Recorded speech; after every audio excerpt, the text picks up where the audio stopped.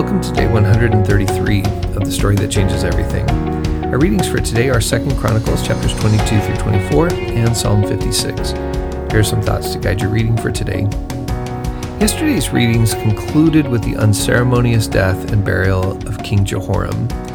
He was succeeded by his son Ahaziah. Chapter 22 tells the story of Ahaziah's brief reign and the subsequent reign of the only queen in Judah's pre-exilic history. Interestingly, the chronicler reports that it's the residents of Jerusalem who made Ahaziah king. This phrase is a bit unusual and could indicate that in this time in their history, the citizens of Jerusalem were exerting a little more authority than normal. The shadow of the wicked king of Israel, Ahab, continues to be cast over this period of Judah's history. The text states that Ahaziah followed the ways of the house of Ahab, and that his mother, Athaliah, who was from the house of Ahab, encouraged him to act wickedly.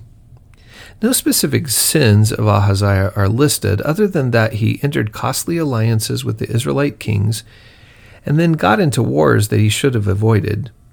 These connections to Israel ended up getting him killed by Jehu when he went down to visit Joram, the king of Israel, while he was recovering at Jezreel. Jehu killed all the northern Israelite ruling house of Ahab, and Ahaziah of the house of David ended up being killed along with them. Besides being Judah's only queen, Athaliah was also the only ruler of Judah not from the line of David, so her 6-year reign represents a break in the Davidic dynasty. The endurance of the Davidic monarchy is, in this text, both threatened with and saved from extinction by the actions of two different women. Queen Athaliah attempts to eliminate any of the potential Davidic heirs to the throne, but her plan is thwarted by Jehosheba, a daughter of Jehoram, when she saves one of her nephews, Joash, and hides him from the hand of Athaliah. Jehosheba's name means something like Yahweh has sworn an oath, and her actions will be the source through which God's covenant to the house of David is indeed kept. The rebellion against Athaliah takes place in chapter 23. In the 7th year of her reign, the husband of Jehosheba, Johaida, who is also a priest, assembled all the people and initiated a conspiracy to take down the queen and place a legitimate heir of David back on the throne. The coup works and Athaliah is quickly removed. Jehoiada then renews the covenant with the new king and with all the people, and the line of David is restored and the hope for the future is renewed. Chapter 24 picks up the reign of King Joash, who at 7 years old was the youngest to ever assume the throne.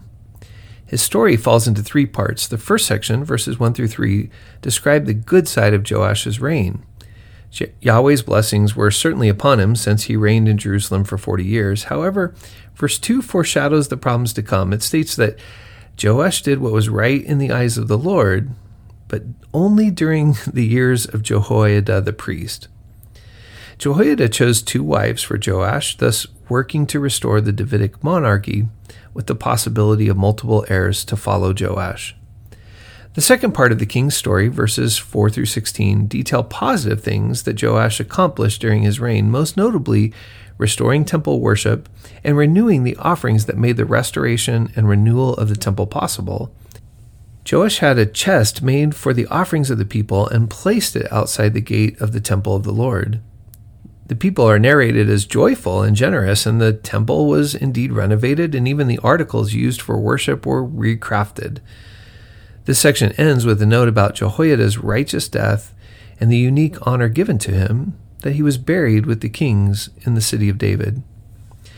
But as was foreshadowed, the death of the priest had negative effects on King Joash. In the third part of his story, verses 17 through 27, we get details about how he turned away from that faithfulness that marked the earlier part of his reign.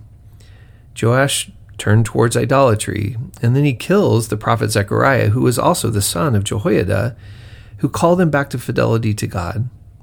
Punishment from God came swiftly in 2 forms.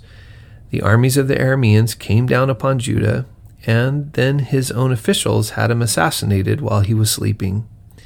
And unlike the faithful priest Jehoiada who cared for him, Joash was not buried with his royal ancestors. But the lineage and rule of David was saved and would continue through his son Amaziah. As we will see tomorrow, Joash will be the first in a line of Judean kings who started well, but then ended badly.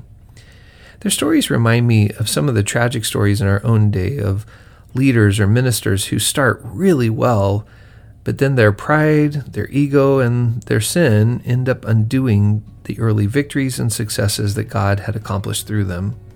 The psalm for today, Psalm 56, ends with a prayer for God to grant to the psalmist perseverance and faith. The psalmist writes, "I will fulfill my promises to you, God. I will present thanksgiving offerings to you because you have saved my life from death, saved my feet from stumbling, so that I can walk before God in the light of life." And that prayer matches Joash's life well. So read these texts carefully today, looking for things you've not seen before. Journal your thoughts, your prayers, and questions. And may we allow the one who began a good work in us to bring it to completion as well. Our text for tomorrow are 2 Chronicles chapters 25 through 27. I'll talk to you tomorrow.